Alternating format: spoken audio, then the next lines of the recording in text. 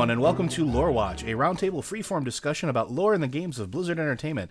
I'm your host, Joe Perez, one of many lore-focused people here at Blizzard Watch, and I've got my marvelous co-host who knows so much about Warriors, and really, I think he's going to love today because we're going to talk about how bad the Horde is. Matt Rossi. Yeah, let's get me in trouble right out the gate. Hi, everybody.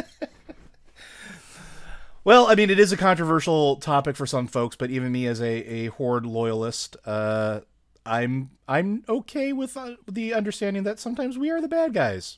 More often than not, we're the bad guys. But we're going to be talking about patch 8.3 spoiler, since it is going to be coming up at the time of this recording. It is a few days away.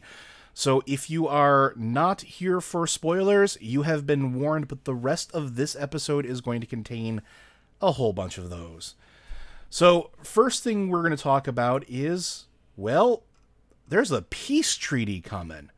And that, I mean, we talked about that a little bit, and we thought that there was something coming along those lines. But the Alliance and the Horde, the new Horde without Sylvanas, are looking to at least have a ceasefire for right now. And there's a lot of interesting things in there, particularly the interaction between Anduin and Tyrande, somebody who we haven't seen in a little bit since the Darkshore events. She's been kind of missing in action in the main storyline. But here, we have an argument between the two of them, where Anduin is telling all of his advisors and all of the people of the leadership of the Alliance, I know what's best. There's an armistice has been signed, Fourth War is over, and that's it. And Tyrande, understandably, is quite upset because she still wants vengeance for everything that Sylvanas did. I mean, she burned a tree, burned a city to the ground full of innocent people. Yeah, I understand why Tyrande is just a little angry here. But what did you think of that interaction, Matt? I thought it pretty much went along the lines of what we've been saying for a while. Anduin has this real problem, and it's an understandable one. It's sort of the same problem Jaina had for a long time, where they don't want to hear anything that is opposed to their argument. They're idealists in that sense that their ideals are more important than other people's reality. And we saw this in Before the Storm, when Anduin was going to have his meeting up in Arathi with the Forsaken, and no amount of objection could stay him. And to be fair, I mean, he wasn't exactly wrong. A lot of the things he was saying were accurate. But Anduin's idea of somebody has an objection to what I'm saying is to run over it. Now that he's king, he will just plain freaking ignore you. Oh, yeah, because he can. He's got the authority to do so. He doesn't have to listen to you. Yeah, and he doesn't. Gen's objections, you completely ignored them. And in many ways, Gen was wrong. But now we're in a situation where Tyrande's coming to him and saying, I'm not signing this. And he's like, at one point he actually goes, Tyrande, like he has the right to scold her. And he doesn't. He doesn't actually have any authority over Tyrande. He may be king of Stormwind, but he's not in charge of the Night Elves. And it's fascinating because part of it is, Gen, even Gen backs Tyrande up. Tyrande's point is, okay, yeah, they say they want peace now. What happens the next time they decide they want war? Which they've done twice now. They did it under Garrosh, and then they did it again under Sylvanas. What's to stop them from doing it again? And every time they do it, the Alliance loses out. The Alliance loses a city. The Alliance loses people. And Anduin's response to that is just, I believe there are good people over there. And it's like, what difference does that make? What good do those good people do this time? Yeah, and I find the interesting thing, like the shield he tries to hide behind too, like Anduin brings it up. He's like, there's no more war chief. And we'll get into that a little bit more later, but like he seems to latch onto that, like that itself is the guarantee that he's right, because they no longer have somebody who has a title of war chief. And it's like, I mean, don't get me wrong, like I said, I'm a Horde loyalist. I love my Horde characters.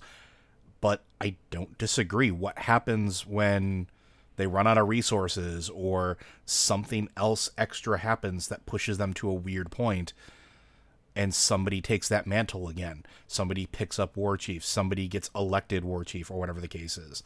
And like you said, like even Gen's taking Tyrande's side because like we talked about this a while ago, and you brought this up.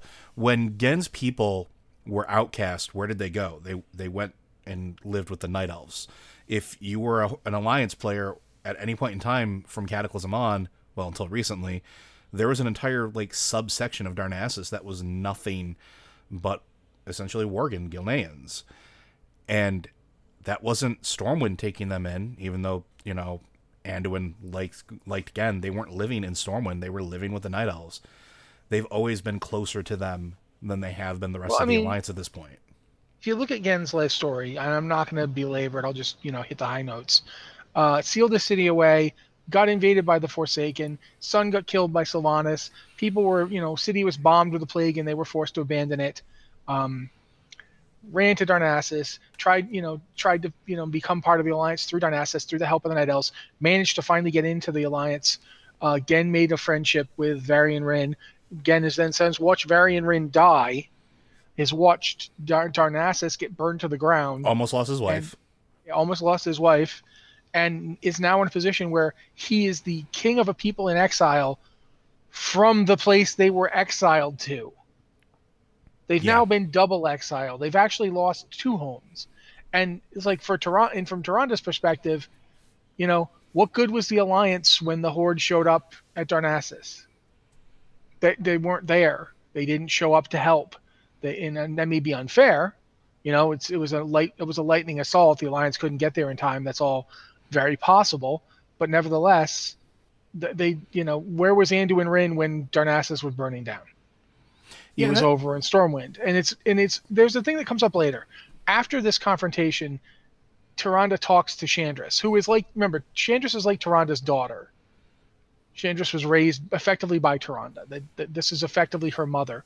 But they're both 10,000 years old now. So Shandris doesn't talk to Tyrande like, a little girl talking to a mommy. She talks to Tyrande like an adult talking to her adult parent. They have that relationship. And Shandris is like, I don't think we can't afford to just scoff at the Alliance right now. They took our people in. I mean, when we lost Darnassus, they were the ones who we evacuated to here. And Tyrande's response was, he's a fool. And he better hope the next time it isn't Stormwind the Horde comes for. With his peace treaty. And that's Tyrande's perspective. Tyrande's perspective is quite simple. The Horde has proved itself to be untrustworthy. And you can hold forth all the Banes and all the Thralls you want, but when somebody decides they want to take the Horde to war, the Thralls and the Banes are always elsewhere or conflicted. Or hiding, or like you said. Like, I mean, where was Thrall? Yeah, Thrall's off, I'm going to have my family now. Great. So you can't be counted on when stuff gets bad.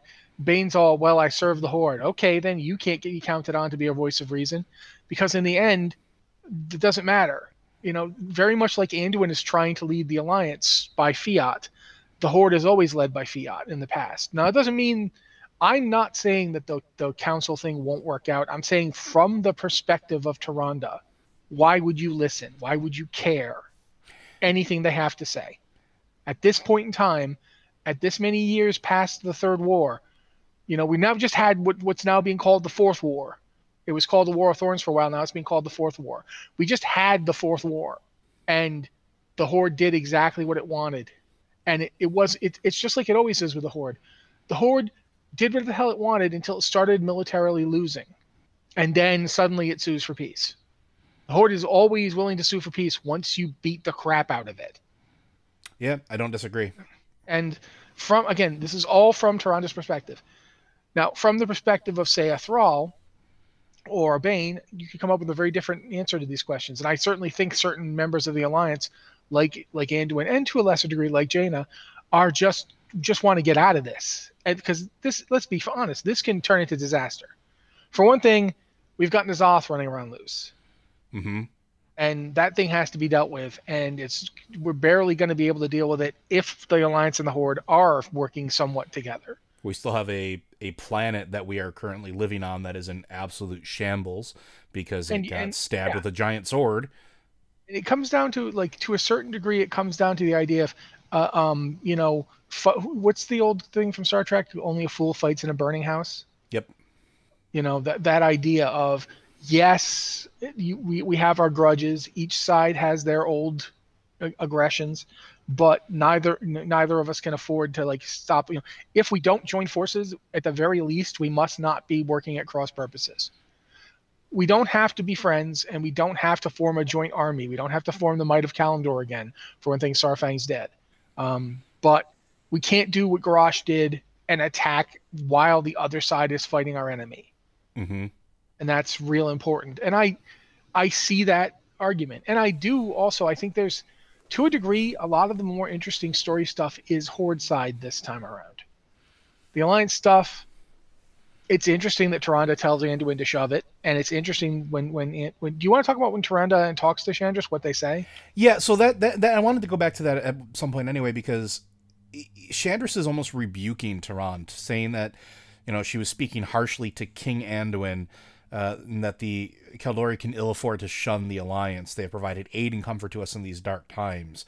And while that's true, it struck me as a little bit odd that Shandris isn't more enraged, if that makes sense. And then we talked about this before. It bothered me even at the end where you go through the quests and you oust Sylvanas and Shandris is there. And she's basically the Night Elf representative there. And that makes sense because Tyrande is off doing Tyrande things and Malfurion has other things to worry about.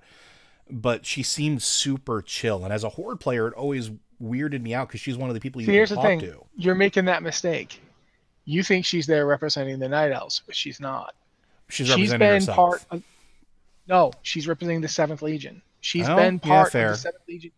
She's been part of the war table stuff from the entire Alliance war campaign. Shandris has been a big part of it from the beginning. And I feel like Shandris they're setting something up that I think is going to be very interesting, in that we've had Tyrande and Malfurion as the de facto leaders of the Night Elves for a while. And there hasn't been anybody pushing against them since we've lost Staghelm. There hasn't been anybody who's like, no.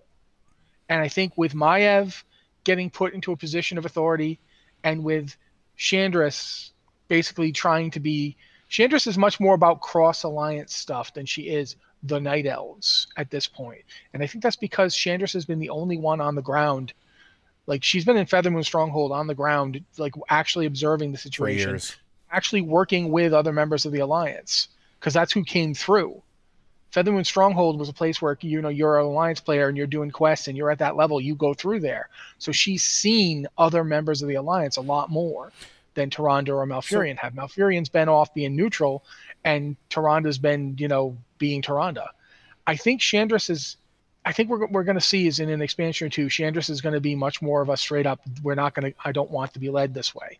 I don't want to be led, your way anymore. So let me ask you a question. And this is taking these interactions in mind and what we know that Tyrande is going to be important in the story going forward in Shadowlands. Do you think they're setting up a replacement for Tyrande and Malfurion, that their story is going to be coming to a close in, like you said, an expansion or let's say by the end of Shadowlands? Do you think Shandris is going to be the one to step up and fill that gap? Do you think that they're laying the groundwork for that? Not exactly. I don't think they're going to get rid of Tyrande or Malfurion. I just think there might come a time where Tyrande and Malfurion don't lead the day-to-day operations of their people. And that all, for that matter, that Shandris and Maiev would exist as foils to drive further stories. Like, you could have years of conflict where Tyrande and Malfurion want to do one thing, because let's face it, for all the people talking about Malfurion eclipsing Tyrande is the one who tells Malfurion what to do, and always has been. Oh yeah, she's in charge. Occasionally he says, no, we can't do that, and she's like, pardon me? Which one of us is the leader here? There's going to be that. And then on the other side, there's going to be Shandris, who loves Tyrande. Absolutely. This is her mother. She loves her. But who is a more tactically minded person. Because here's the thing. People used to make the point all the time, and I used to agree with it, that Tyrande has been around for 10,000 years. She should be much better tactically than you see her being. The fact is, Tyrande has always been a shit tactician. Well, she's also more a priest, right? She's a priest, and that's fine. Absolutely. But here's the thing. Tyrande's great at inspiring people. Taronda is a good at leading her people in a direction once it's been decided. But if you look at how she makes decisions, just go back to Warcraft 3.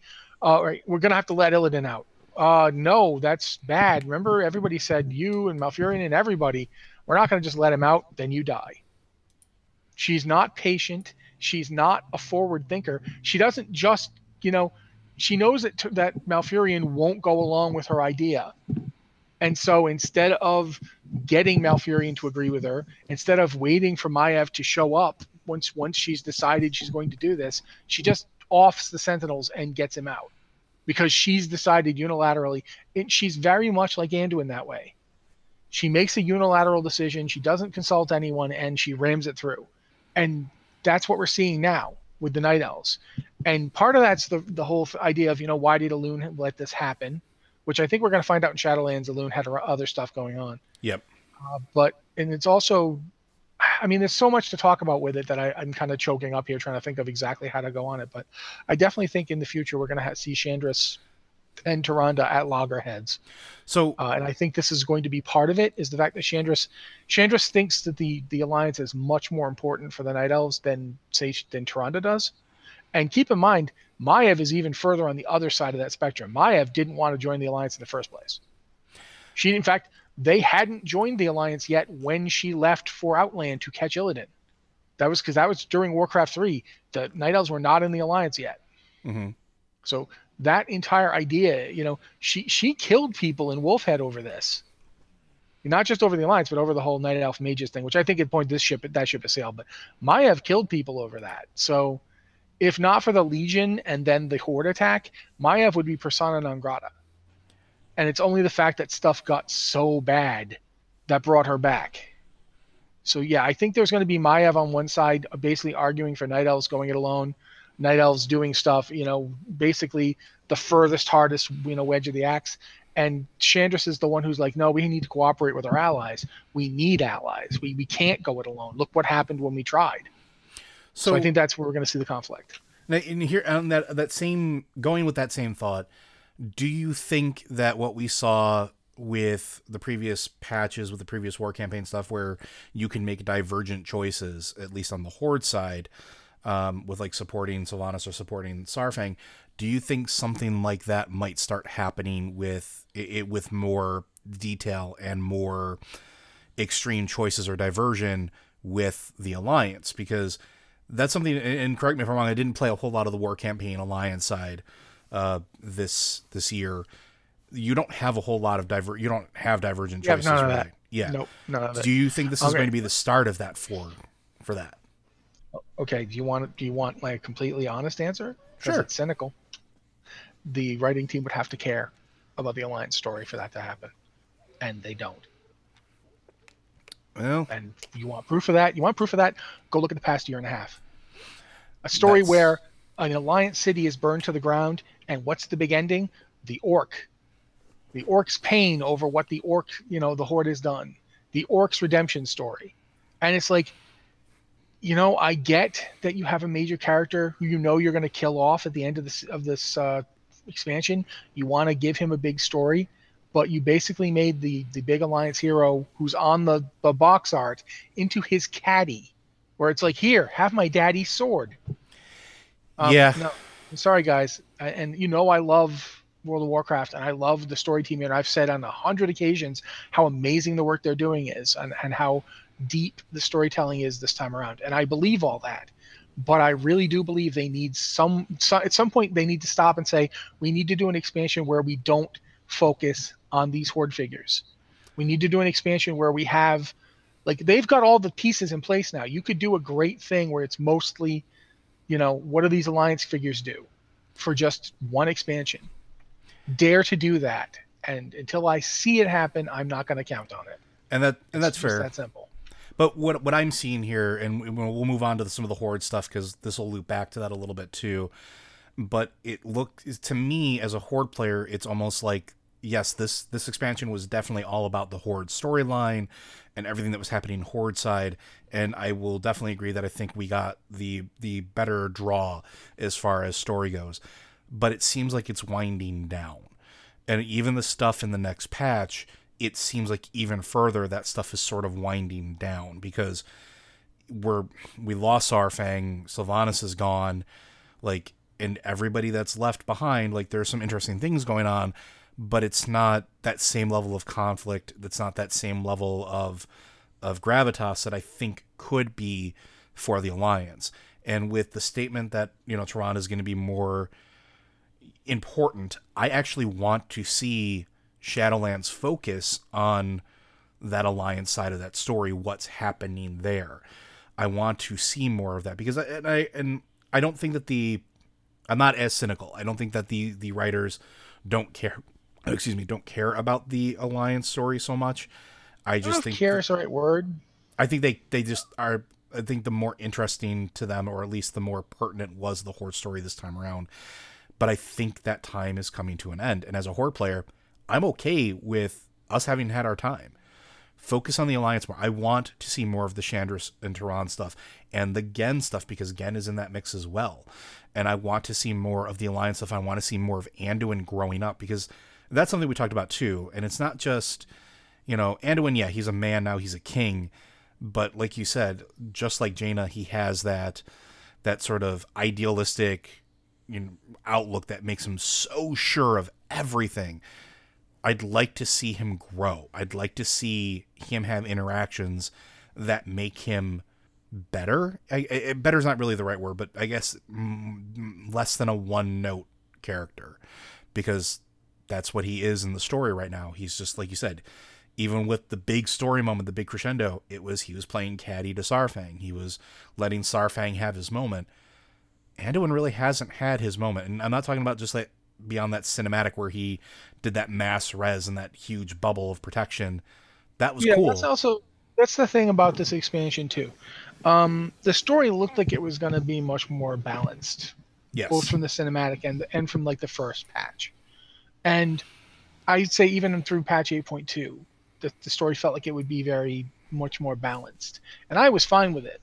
Patch 8.3 is coming soon, but it was 8.25 that basically just sort of ended everything. It ended very quickly. And I was like, what just happened? Like, how did it end so fast? You know what I'm saying? Like, yeah, it seemed like it wrapped up pretty quick, yeah. And the way it ended, on the one hand, it was very rousing. It was very... I mean, I don't know anyone who, especially the both of the Saurfang cinematics at the end for 8.25, they're both very good. And I mean, just viewing them as story pieces, they're very good. But I'm not one of the people who feels like this was a retread. I don't feel like this was a retread of Mists of Pandaria, but it was a situation where once again the story was very heavily focused on one faction, and that faction was the Horde. When there is an expansion that focuses on the lore of the game, time in and time out, it is a Horde-focused expansion. Warlords of Draenor, Horde-focused. Mists of Pandaria, Horde-focused. This expansion, Horde-focused. And there's just no way around it. There's no way to pretend otherwise. And that doesn't mean they're not good or well done. I think Saurfang's End was pretty freaking moving. And there's a lot to it. But at the end of the day, it is an expansion where it opens with a Horde member burning down Teldrassil. And then the entire expansion's focus is on how the Horde feels about that act. Versus the Alliance, who actually suffered the tragedy. Yeah, no. The Alliance are the one whose house got burned down. And I've coined the term orc pain, and I've used it before. Like, it's great that you feel bad, Saurfang, but what about the people you killed? What about their family and friends? And it's like, you could even have told that story Horde focused, because you've got the undead night elves that are now serving the Horde. You didn't even really focus on them. What are they, the ones that Sylvanas raised, the ones that felt betrayed and actually joined the Horde? What are they thinking? What's going through their head now that, you know what I mean? Like, even that, and we should talk about that actually, because that gets mentioned. Yeah, we're going to get to that in a little bit, because that is something that is actually starting to come up. But we're going to switch to the Horde for a little bit, even though, we're talking about the Horde focus. But in particular, there is no more War Chief. We mentioned that before. The Horde has decided on a council style of leadership, and it is going to include Bane coming back, but also Thrall. He refuses to be a war chief. He's flat out says, no, it's not. We're not at war. We can't have peace if we have a war chief. We can't move on, essentially. And there's truth in that statement. And we've talked about that before too, where that title alone, it's a different mindset. And the fact that it was kept for so long is counter to what Thrall and Vol'jin and Bane really wanted. So now they're going to a council style, and it looks like every major faction leader is going to be sitting upon that council, which, okay, that's great. And we have an interesting conversation between Lothar and Bane about that specific thing, as well as Thrall, where they talk about that and how it's time to move on. The Horde has changed. The Horde ranks have grown. There are new voices talking about like the allied races. This is what makes us strong. This is what makes us build a future together. And now we have Rokan stepping up as well. And I will say, in the replace of Vol'jin, Rokan is a good character to have sort of take up that mantle. And it's because of all of the Horde characters, I think he has the most humility. He's the most that says, I don't deserve this, but I'm going to do the best I can for my people. I will be their voice. And that's what starts moving forward there. The other interesting thing that I thought was the conversation between Lothar and the first Arcanist, which there seems to be some romantic intentions there, which that came out of left field for me. But yeah, I don't think it's necessarily, I didn't find it that jarring. I mean, the Lysra doesn't have, the Lysra doesn't have any romantic partner in question. There's nobody in the picture, and it's not like it. I can see, they have a lot in common with the Blood Elves, so I can see there be some interest there. But honestly, I felt like it was fan service, and that's fine. It's fine to give fans what they want. It's fine to make people happy when you can and when it doesn't hurt anything. So I wasn't shocked by that, but at the same time, I didn't care either. I was more interested in. I'm interested in the fact that the Blood Elves and the Night Elves are. I don't know. They tried to do a thing this expansion where they tried to make the Void Elves super important. Like look, they've won the war for the Alliance essentially. Their ability to go through. Look how important they are, and they tried to do that. But in the end of the day, the Void Elves are like what, maybe 50 people. Like there just weren't that many of them, Whereas the Night Elves are an entire city. It's a huge influx of people. In the cases of the Horde allied races that came in at the end of Legion, both of them were large populations. They were the High Mountain Tauren and the Night Elves of Suramar. In both cases, they brought an entire city/nation of people with them to join the Horde. And the Maghar did it again, as did the Zandalari trolls. It's big populations are joining the Horde, and I think they're doing an interesting thing with the whole idea of the Horde Council, in that they're saying, the Horde isn't just these hardscrabble misfits anymore. Whole nations have joined it. Yep. And those allied races, like the Vol'dun don't really, the Volpera don't count. They're a bunch of guys. They're a bunch of people from the desert. They're a nomadic tribe. They're much more like what used to join the Horde all the time. But with the other allied races, the Zandalar, the Zandalar, the Maghar, the Night Elves, and the High Mountain are all large populations. That's a lot, that's a huge in a very cosmopolitan group.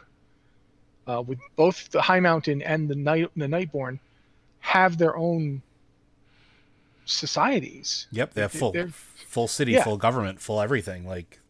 And it's easy to forget that about the High Mountain. But the High Mountain, you could argue the High Mountain have a more sophisticated way of life than just Bane's Tauren.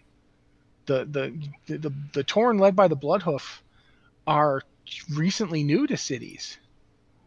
They had the idea that they built Thunder Bluff within the past 10 years. Not 10 years at this point. I don't know how long it's been, but was 4 years since the Third War, when the beginning of Warcraft, World of Warcraft, and that's, Thunderbluff went up in that time between Warcraft 3 and World of Warcraft. Mm-hmm. So it's not been that long. Bane can remember a life when they didn't have it. They were like going from settlement to settlement. They weren't living in a large city. They didn't have villages to speak of.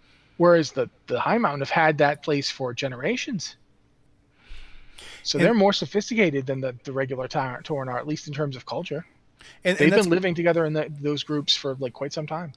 And that's kind of why I think, like, when I made the statement of like the Horde story is sort of winding down, I don't mean that it's done, but like they're reaching a point of stability. And I think that it's because of things like this. It's these nations joining that have these sophisticated societies, even the Tauren who have set down roots.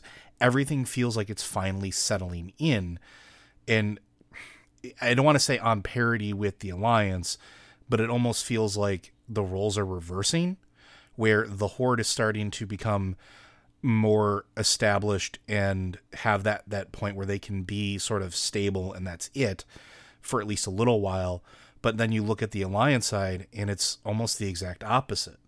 The folks that are joining the Alliance are displaced people now, when before it was nations.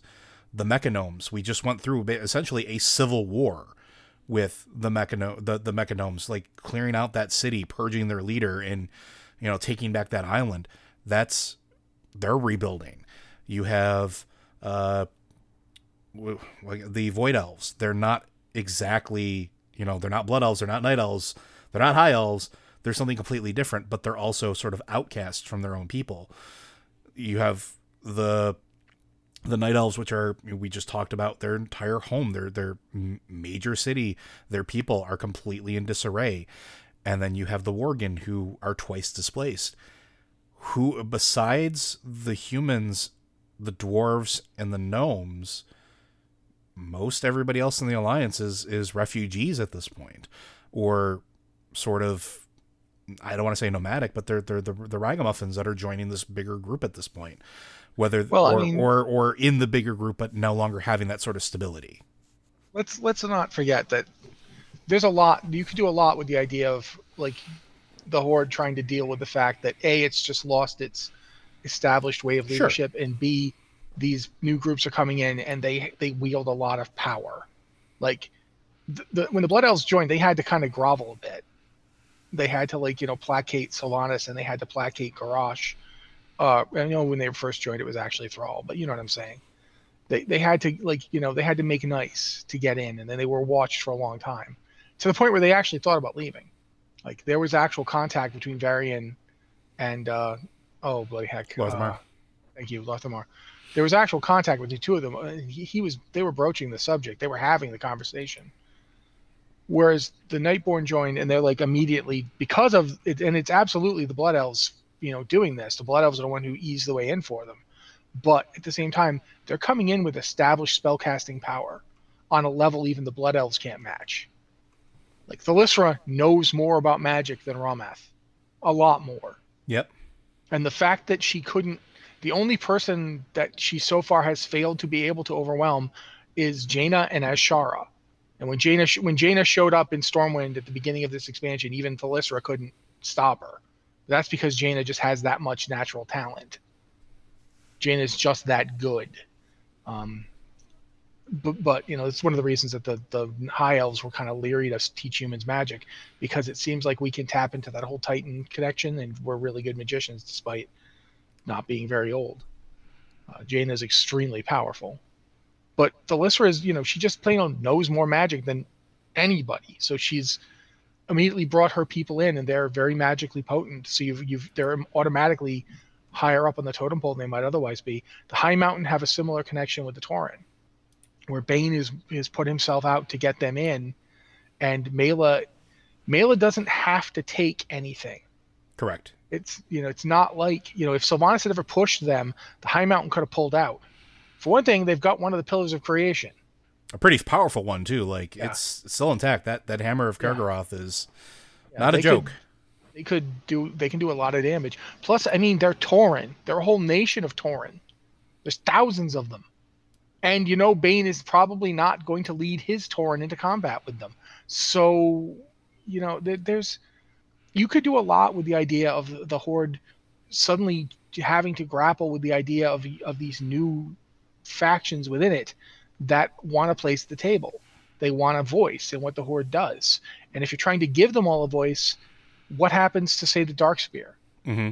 Like, the Darkspear don't really have the power in the Horde. They were so easily pushed to the side that Garrosh did it, and they only Vol'jin didn't become war chief because the Darkspear are so powerful that everybody thought he should be. He got in because he's a personal friend of Thrall, and Thrall was like, yeah, it's absolutely going to be him. And everybody was like, well, all right, And I'm not dogging on Vol'jin. I'm just saying it wasn't through his political connections or the power of his power base. It was through his leadership and his, it was more the people who were in charge of the Horde that he knew than it was I can look back on my supporters and they'll demand my rise. If you had a situation in the Horde where you have, like, say the Nightborn are now very powerful, and the Nightborn are demanding, like, say you have the Nightborn suddenly saying we want Thalyssra to have more of a say. They could. Yeah, they could. They absolutely could. And you could definitely tell. This is why I don't think it's winding down. And this is my fear, is that we're going to see a ton of focus on this stuff. But then again, we have Shadowlands coming up, and that's the issue. How much focus is either faction going to see in the wake of Shadowlands? We could be looking at another, Warlords of Draenor here, where the story was clearly more on one side than the other, but it didn't really focus on either actual faction. It was on the history of Faction A, the Horde, but it wasn't a Horde expansion, if that makes sense. Because It wasn't their history, really. It was the history of people who looked and acted just like their former leaders, but who weren't. It was a Marvel What If comic, essentially. So yeah.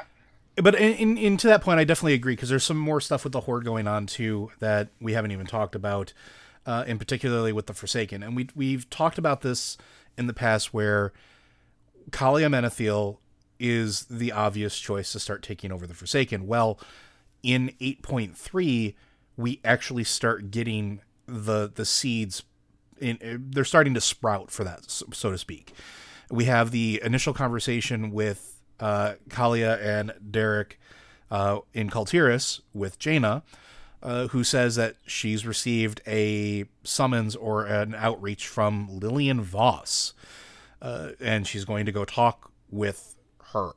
And this conversation it's short, at least from what I saw from the Alliance side, where, Kalia and Jaina say they're going to miss each other, and Derek says, well, I'm going with Kalia. She's saved me from the madness that I was, tortured and everything that happened with me, and if I can go with her and help, I'm going to go with her and help. I'm Kul Tiran, but not really anymore. And I thought that was sort of, I don't want to say a foregone conclusion. We kind of expected that to a certain point. But I think the tenderness that Jaina showed at that point was good, because it was the thing where she understood. She understands that metamorphosis. She understands becoming something different than what you were, because that's literally what happened to her this entire expansion. Actually, from Wrath of the Lich King all the way to now, she's been evolving and changing as a character. So that sort of tender moment of, I'm going to miss you. I'm going to miss you, brother. Go and do what you got to do. And I thought that was kind of a good moment, at least there. What do you think of that conversation? I mean, I thought it was fine. I also felt like it was a little bit of a... I honestly want to talk more about the Lillian Voss aspect of this. Sure, we can go right into that. Because Lillian Voss has been a character who's been around since Cataclysm. And she's been sort of, I hate the undead. I'm not an undead, to, I guess I am an undead, to, okay, I'll actually join the Horde and work for them because at least this is the only people I have, to, okay, Sylvanas is obviously unreliable. She's left. She's done what she did, and it's now my responsibility to pick up the pieces. And there's this a really interesting shift where Lillian Voss is very much... I don't just want to say she's someone to watch, because I feel like at that point that ship has sailed. She's been someone to watch for a while. but she's got a really interesting mentality where she says, I would speak for my people, but I won't, like, I'll speak on behalf of my people, but I will not speak for them. She doesn't want to be their leader. She doesn't want to tell them what to do, but she's very keen on finding somebody else to put in the position of telling them what to do. Somebody and who's then, not going to be awful. then she'll be in the background. It's almost like there's a really interesting like correlation where Voss wants to be a kingmaker or a queenmaker, whatever you want to call it, but also reserves the right to take that king or queen out in a way that she wasn't with Sylvanas because she couldn't be. Like Sylvanas was too entrenched and too powerful, and Sylvanas had to destroy herself. Nobody else could do it for her. Yeah, I agree with that.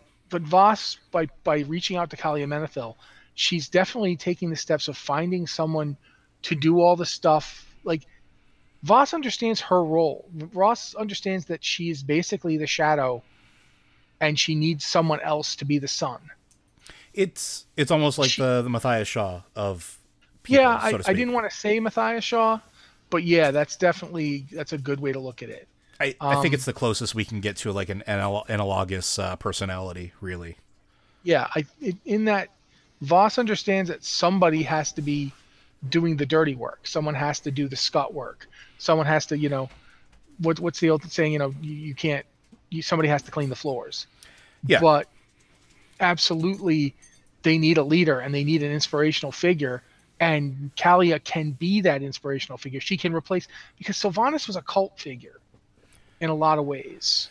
The Forsaken, becoming a Forsaken is inherently traumatizing. And Voss knows that better than anybody because when she first woke up, she was utterly traumatized.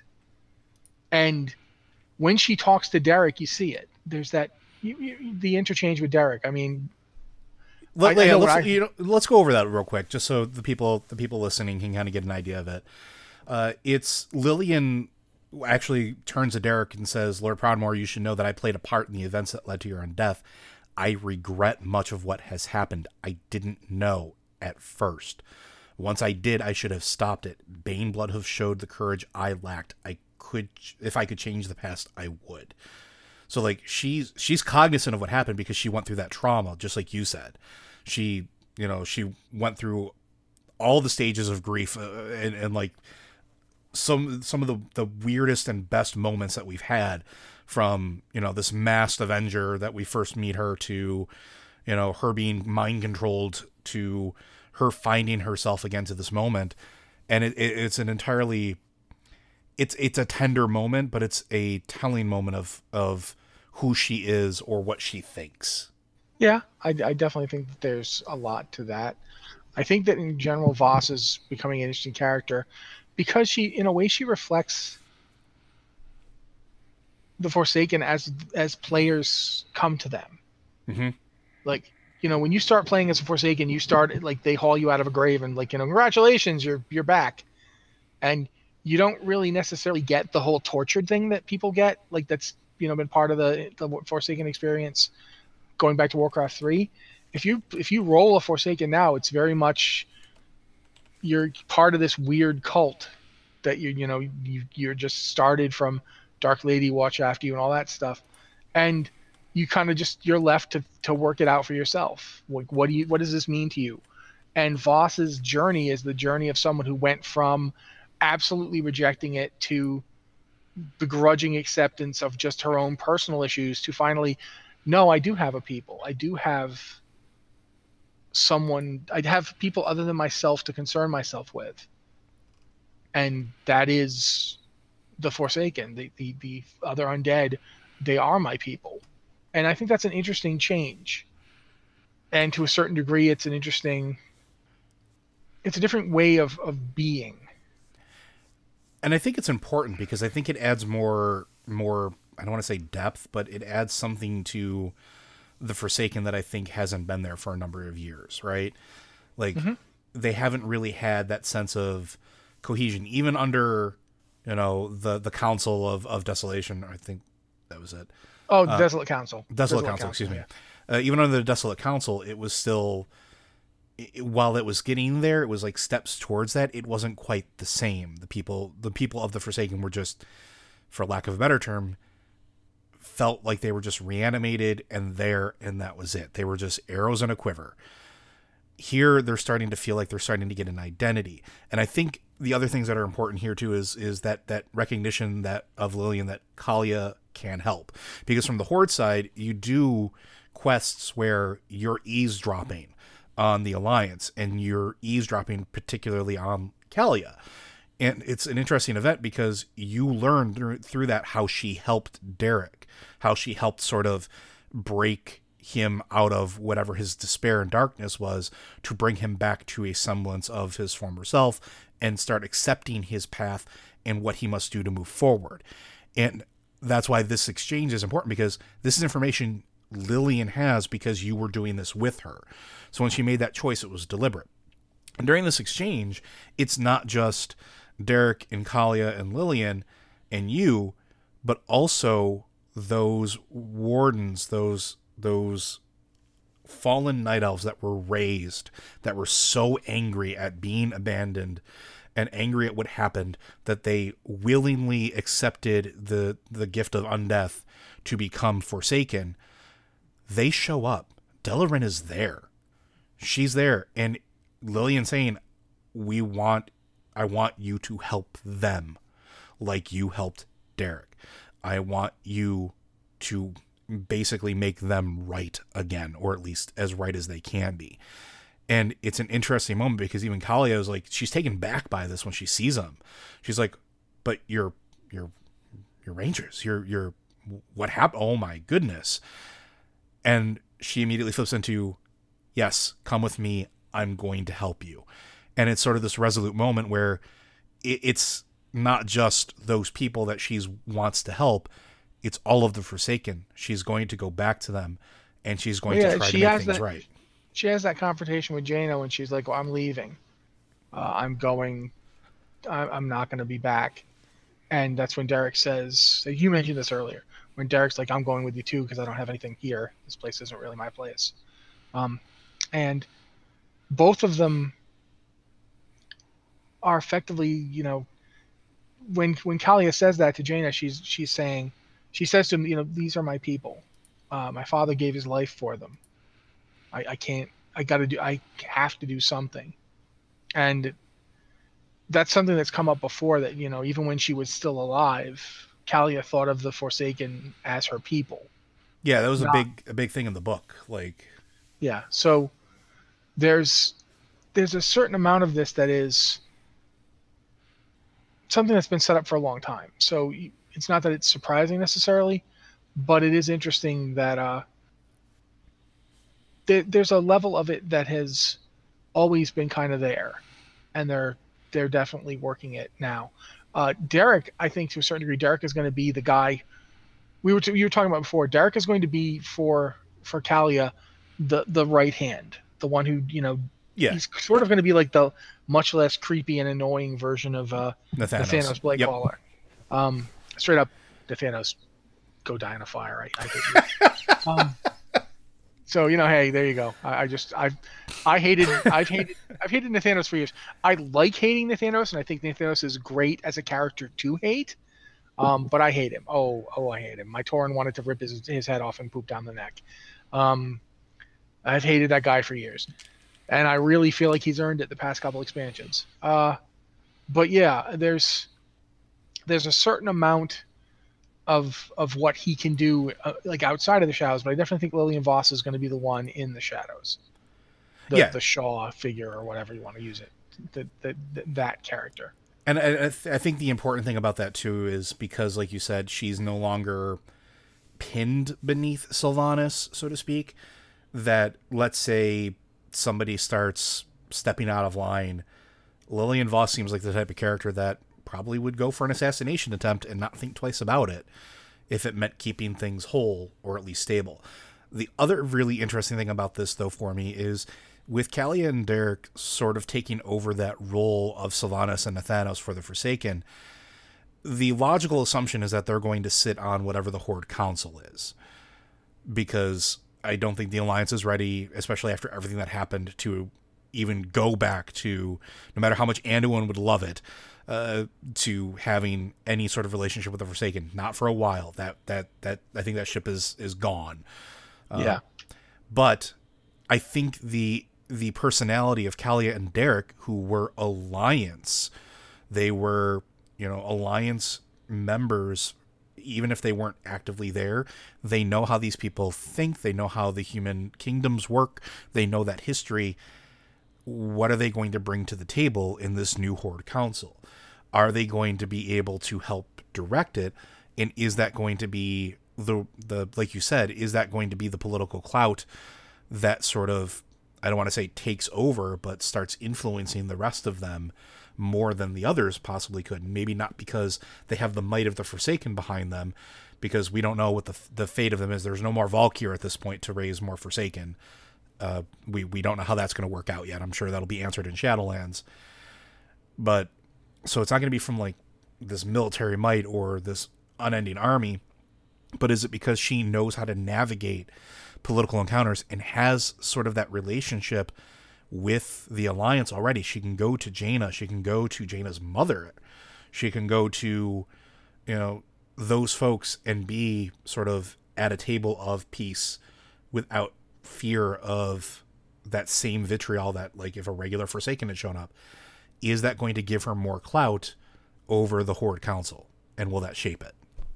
I mean, we'll have to wait and see. One of the things that I think we won't see that for a while, because Kalia can't just show up in Undercity and be like, "Hey, I'm your queen now."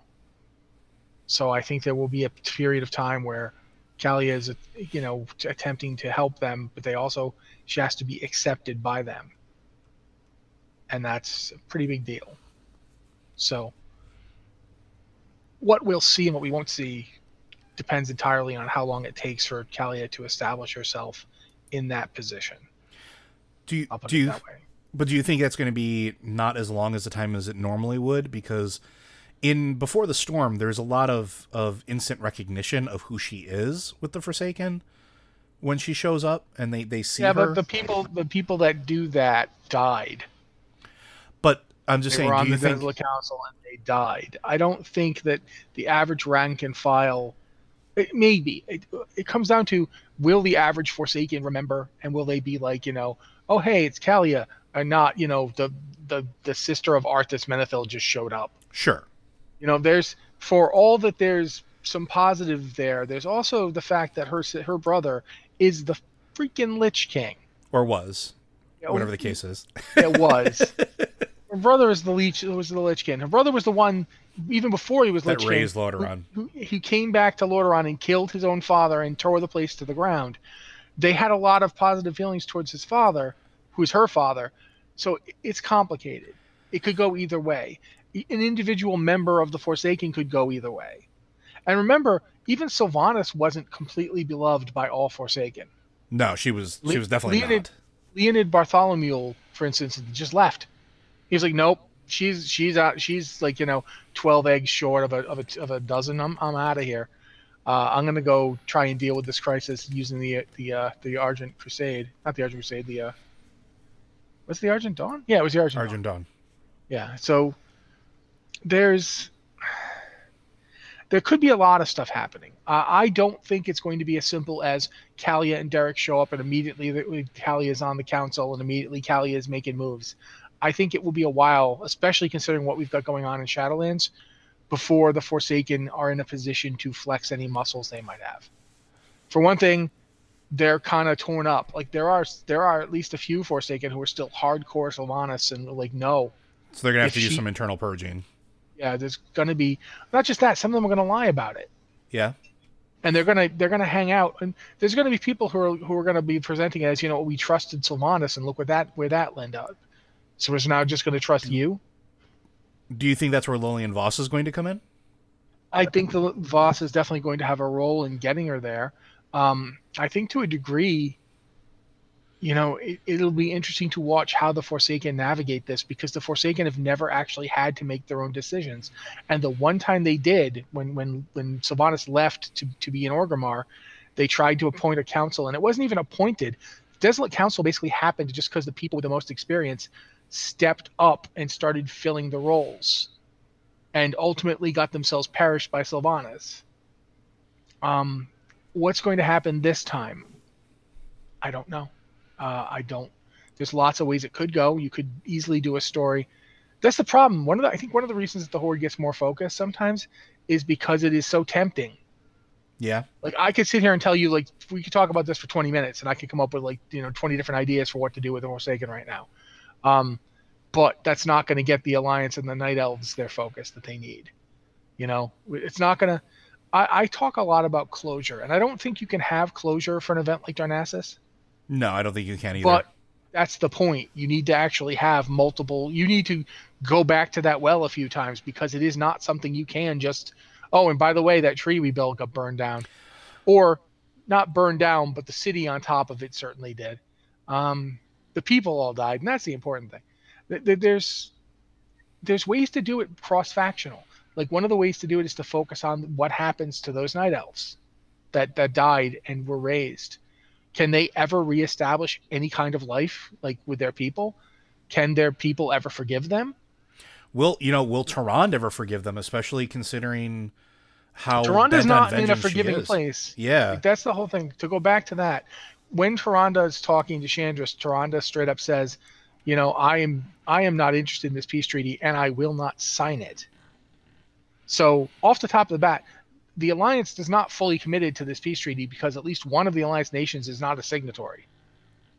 That's the Night Elves have not signed it. They are not at peace with the Horde. That's step one. Step two, she's like, I will consider no such thing until the Banshee is dead. And she's like, we're going to go back to. It's flat out stated by her that we're going back to Nordrassil, to Mount Hyjal. Yep. And that implies that the Alliance, at least the Night Elves, they now hold Mount Hyjal as their nation. They're holding it. They're there. It's theirs. They've taken it. And that, if you think about what that means, they are now directly above the Horde in Azshara. Oh, yeah. And from there, they're directly above Orgrimmar. They literally have the high ground. Yeah. And they're looking down on the world. Right now, she says, I'm going to send out the Sentinels in every corner of the world until the Banshee is found. It's Sylvanas that she's focused on. But what happens after Shadowlands, when Sylvanas is presumably dealt with? And I don't know how Sylvanas is going to be dealt with. But one assumes that Sylvanas is not going to be victorious and turn us all into, like, dead things. So Sylvanas will be dealt with one way or another. What happens then? What do the Night Elves do then? What does the Horde do with the Night Elves not at all considering themselves bound by any treaties and in a position to literally just rain rocks down on Horde territory? Like, you remember the going back now to Cataclysm, the cinematic where Thrall looked up at Hyjal and saw the wave of lava come pouring down? Oh, yes. Oh, wow, yes.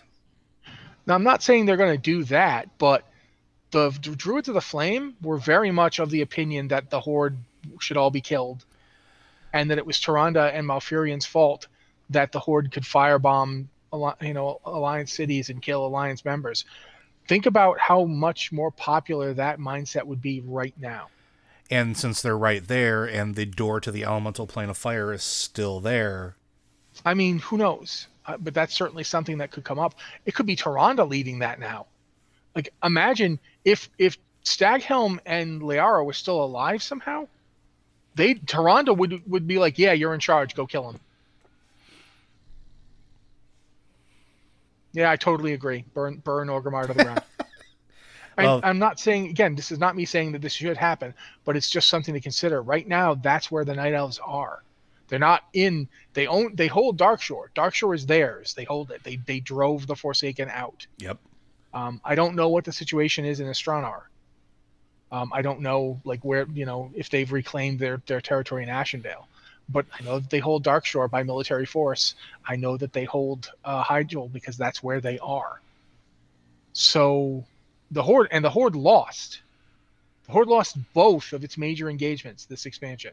They did. Yes, they absolutely did. Both war fronts. So the and for those at home, that was canonical. They flat out said that in interviews and at BlizzCon and multiple times. Yeah, the Horde lost both war fronts. So the Alliance pretty much holds the entirety of the Eastern Kingdoms with the exception of Silvermoon.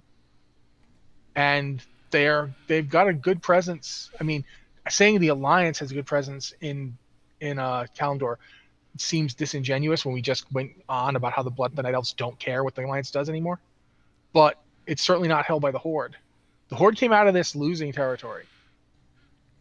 The only reason the Alliance don't have Lordaeron is because it's choked and unlivable. You know, there's a huge cloud of plague in it.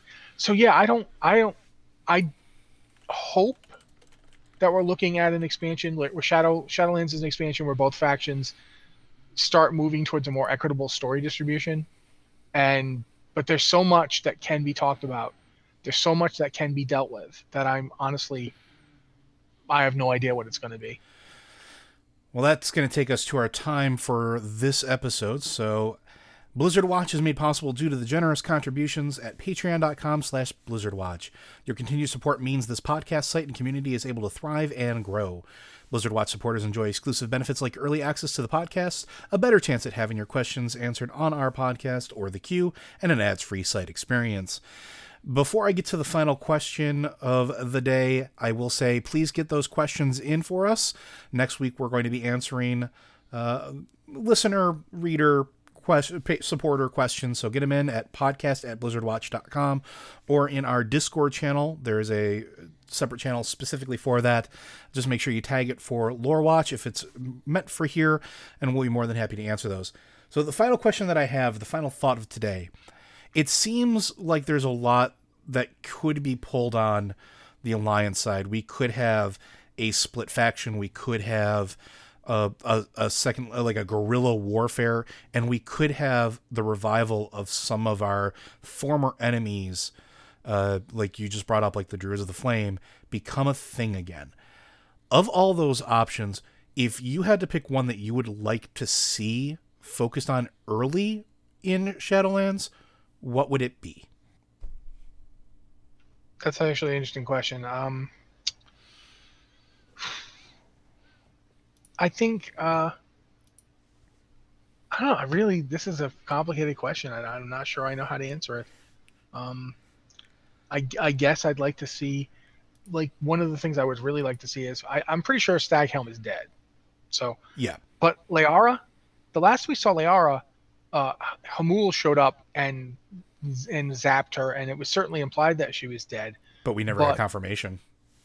I feel like there's enough wiggle room there that she could have survived and crawled out and like been horribly burned, and we could see her now, like, and just have her come back and have her offer the Druids of the Flame to Malfurion and be like, look, you've seen. Maybe we went too far, but you've seen what the Horde is. And and have them come to some kind of, he wouldn't trust her because he is friends with Hamul. But at the same time, the Horde did what they did to him. They did what they did to his home. So I think that there could be like a deal made or approachment of sorts. The other thing I've always wanted to see is I want to see the original Worgen come back. Yes. Because they're sleeping under a tree in the Emerald Dream, and you imagine unleashing them on the Horde. They're just like, they're rage monsters. They're giant rage monsters. And just imagine those guys, they get woken up and they get just turned on the Horde. They're used as like just like they were before. That's what they were during the War of the Emerald Flame. That's what I can't remember her name, but the one that found the original Scythe of Valoon. That's what she was doing with them. She was pulling the Worgen forth to fight the demons. I'd love to see that happen again. I'd love to see them come back. Yeah, Velen Starsong. Yeah. Yeah. I don't think. Yeah. So those are things I've been thinking about. Those two will do. I think they'll do. It's funny that you bring that up because that's exactly where I wanted to go too. And the reason I was thinking that is we've been focusing on Tyrande, and she is definitely important. But Malfurion has shown two things in the past that I think could be pulled on that would be incredibly interesting. One, he is starting to get angry and destructive, and with good reason, with everything that happened, but he's starting to show not this neutrality anymore. He's starting to show that he's willing to go into action again, which is something that was new for this expansion, as far as he's concerned. The other thing in the past is he's willing to go into, for lack of a better term, forbidden knowledge if it furthers his goals. And like you bring up, the original Worgen and the Druids of the Flame, those are very interesting things that could lead us to new druids and could give us some very complicated storytelling from the Druid story front on the Alliance side through Malfurion. Because what if he starts diving into those different aspects, starts learning how to control the fire? Who made up the pack form that allowed the first Worgen to exist? Who invented that? Oh, wasn't that him? Yes, Malfurion invented the pack form. He then, in fact, he got so controlled by it that he attacked Cenarius. Yeah. And that's why he stopped using it, because he couldn't control it. But he invented it. So, I mean, it's not like he couldn't redo that. Like you said, go into the Emerald Dream, wake them up. Sure. Teach other druids how to tap into that. Absolutely. Especially now. I mean... Yeah. The way it kind of makes sense that with the planet literally bleeding and screaming, that druids would get meaner because their nature is, part of that, and that whole thing is happening. And we talked about the Druids of Flame, but imagine if you suddenly got druids of all 4 elements. And what if that became the back door into shamanism for Night Elves? Because we talked about how they don't have a shamanic tradition. But imagine if you suddenly had a shamanic tradition that was druidic, where instead of their travel form being a ghost wolf, their travel form is just like a druid's travel form. What if... And they tap into the elements through druidism. They tap into them as parts of nature, as the building blocks of nature. And take it a step further, what if making the deal with those elements, doing it in almost the way that a shaman would, is what keeps them from going too far over the deep end? That's what allows them to keep control. That the elements teach them, here's how you go to this point and don't cross it. Because that's something that the Firelands, when you're doing the shaman quests, there's conversations about stuff like that. So I could see them tapping into those elements, like you said, that back door into Night Elf shamanism. But by doing that, elements take notice and go, okay, you're doing something we didn't expect or didn't really see, and do you want to learn how to not wig out so much? I could see that being a thing, and that could definitely bridge that gap. So there you go. From 2 episodes ago, we figured out how Night Elf Shaman could be a thing. So with that, we're going to call it a day. Thank you very, very much, and we will see you next week.